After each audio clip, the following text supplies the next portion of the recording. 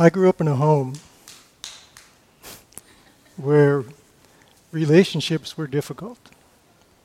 Without getting into any details, let's say we were somewhat of a blended family of varying ages who each had our own struggles.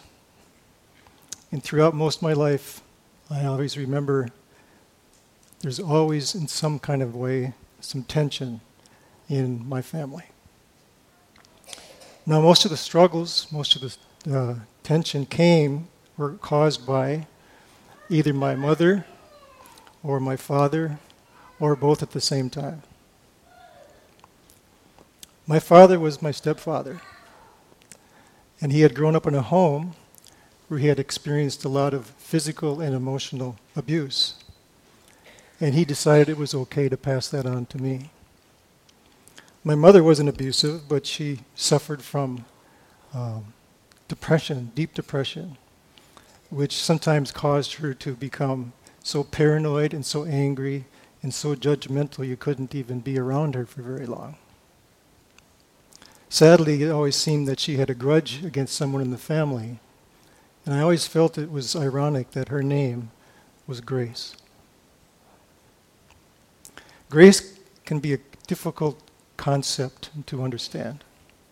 The basic definition of grace is simply a special favor or privilege.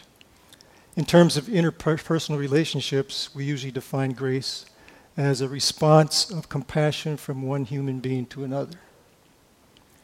But even Webster's dictionary goes beyond that, defining grace also as unmerited divine assistance. We often call this kind of grace a God thing.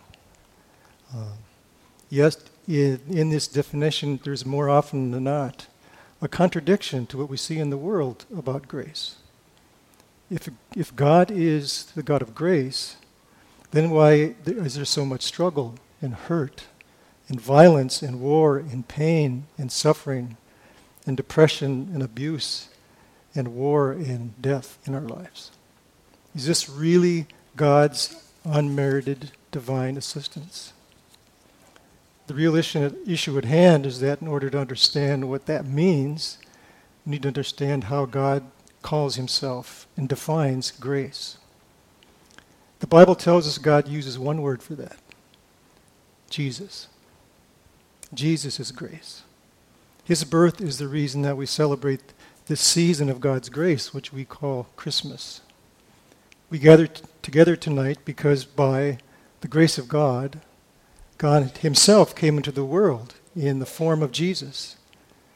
And by his grace, he rescued us from all of the hurt and the anger and the suffering and depression and abuse and division and war and death and struggles in families.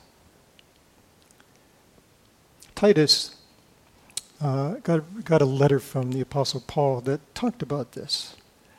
For the grace of God has appeared, he said, bringing salvation for all people, training us to renounce ungodliness and worldly passions, and to live self-controlled, upright, and godly lives in this present age, waiting for our blessed hope, the appearing of the glory of our great God and Savior, Jesus Christ, who gave himself for us to redeem us from all lawlessness and to purify for himself a people for his own possession who are zealous for good works. The first few words here, for the grace of God has appeared, bringing salvation for all people, is the purpose where we are here tonight.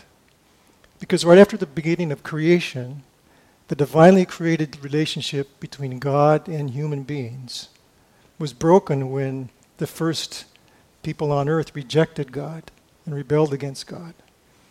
And ever since we have struggles in our relationships.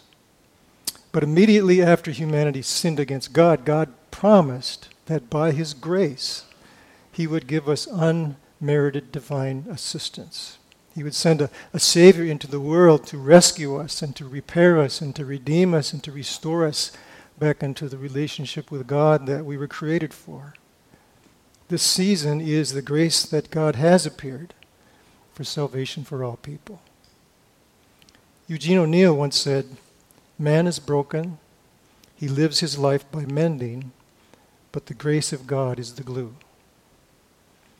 Grace is the glue that God uses in healing us of our wounds, wounds that have their source in sin, and we experience all this in our broken lives.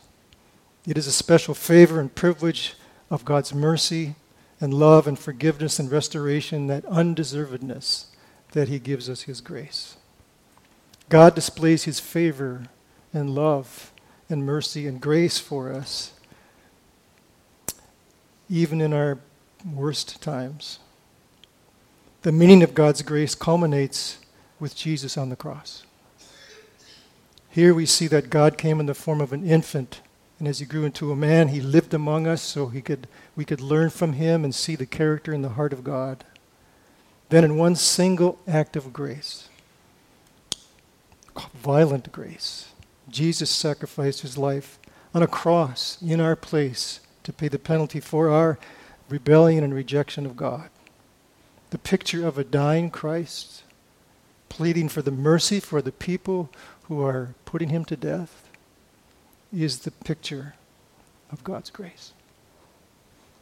Most of you know the song Amazing Grace.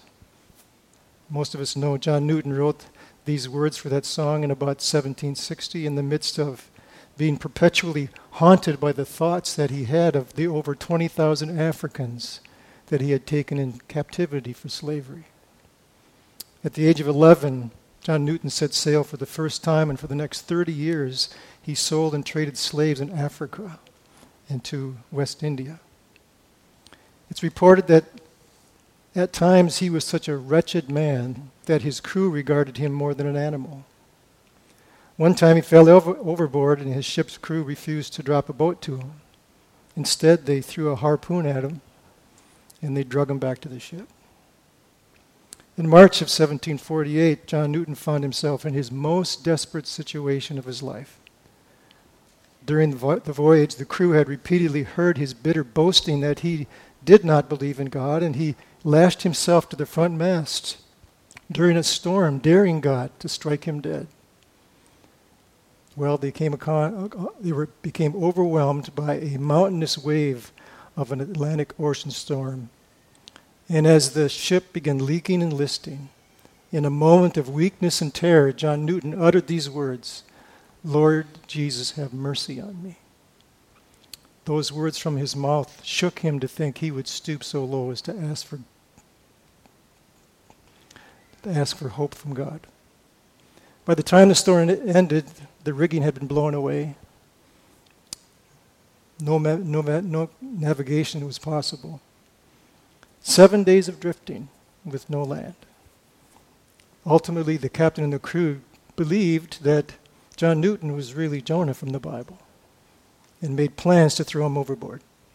But by God's grace, it didn't happen. And it was at that point that John Newton finally broke and gave his heart to Jesus. 4 weeks later, that crippled ship made port in Ireland, and there Newton went to a church, made public his faith, became a powerful preacher and a great songwriter. Amazing grace, how sweet the sound that saved a wretch like me. I once was lost, but I am now found. I was blind, but now I see. Friends, without God's grace, we would cease to exist. Amen. By God's grace, our hearts continue to beat. By God's grace, we are breathing at this very moment. By God's grace, we can think and hear and talk and sing and sneeze and laugh. By God's grace, he initiates love and moves hearts and stirs emotions, and he heals hurts and restores hope. Without God's grace, the world would cease to exist. God's grace causes babies to smile and flowers to grow and fish to swim and rain to fall and even makes dogs bark. The Bible says that God is before all things, and in him all things hold together. And in him, we read, we live and move and have our being. It's by God's grace. What has happened to us and what is happening to us and what will happen to us is all by God's grace. We worry and we work and we push and we grab and we fight for the things that we have in life. But who we are and where we are and everything that we have is all by God's grace. Though we may sometimes seem to acutely be aware of times when God allows pain to come into our lives, we are rarely aware of how often that by His grace He has kept so many things from happening to us that would kill us or put us in a place that we would not come back from, all by God's grace. In the midst of a time in the Apostle Paul's greatest suffering, Jesus told him, "My grace is sufficient for you." That's true in this life. And that's true within life to come, because it's by God's grace that we have a greater grace beyond this life here too. As a kid, I learned to play hockey on the frozen ponds and lakes of Minnesota during the winter months. After you played for a while on that kind of ice, the ice gets pretty rough and gouged and cracked, a few bumps here and there. Often, as you would be playing the game, you'd hit one of these cracks or holes and send you sprawling in your face, bruising your knee. Not only is it hard to skate on, but it's a challenge to pass the puck, too. There's no Zamboni, so you finally learn to live with the bumps and the bruises and the frustrations that came with rough ice. You came to learn that you not only are playing hockey against the other team, you're also playing against the ice. And then I remember the first day I got to go inside a real hockey rink. Man, that first skate just was as smooth as yellow. No ruts, no bumps, no gouges. Skating was like floating on air. You could do things on the rink you couldn't do on a pond. You only tripped and fell if it was from somebody checking you rather than you being checked. Now, you didn't play against the ice. You played against the other team.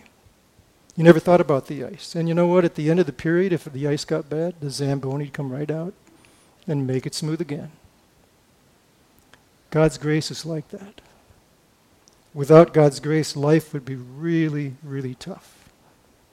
Without grace, without the grace of God, our minds would be constantly focused on the ruts and the bumps and the gouges and the cracks in our lives. God's grace frees us from that frustration. His grace is more than sufficient for us.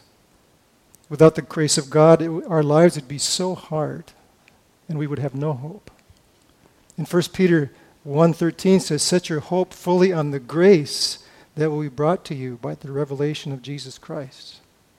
Tonight we celebrate that hope. Ephesians 2, the Apostle Paul writes to us, "For God, being rich in mercy, because of the great love with which He loved us, even when we were dead in our trespasses, made us alive with Christ.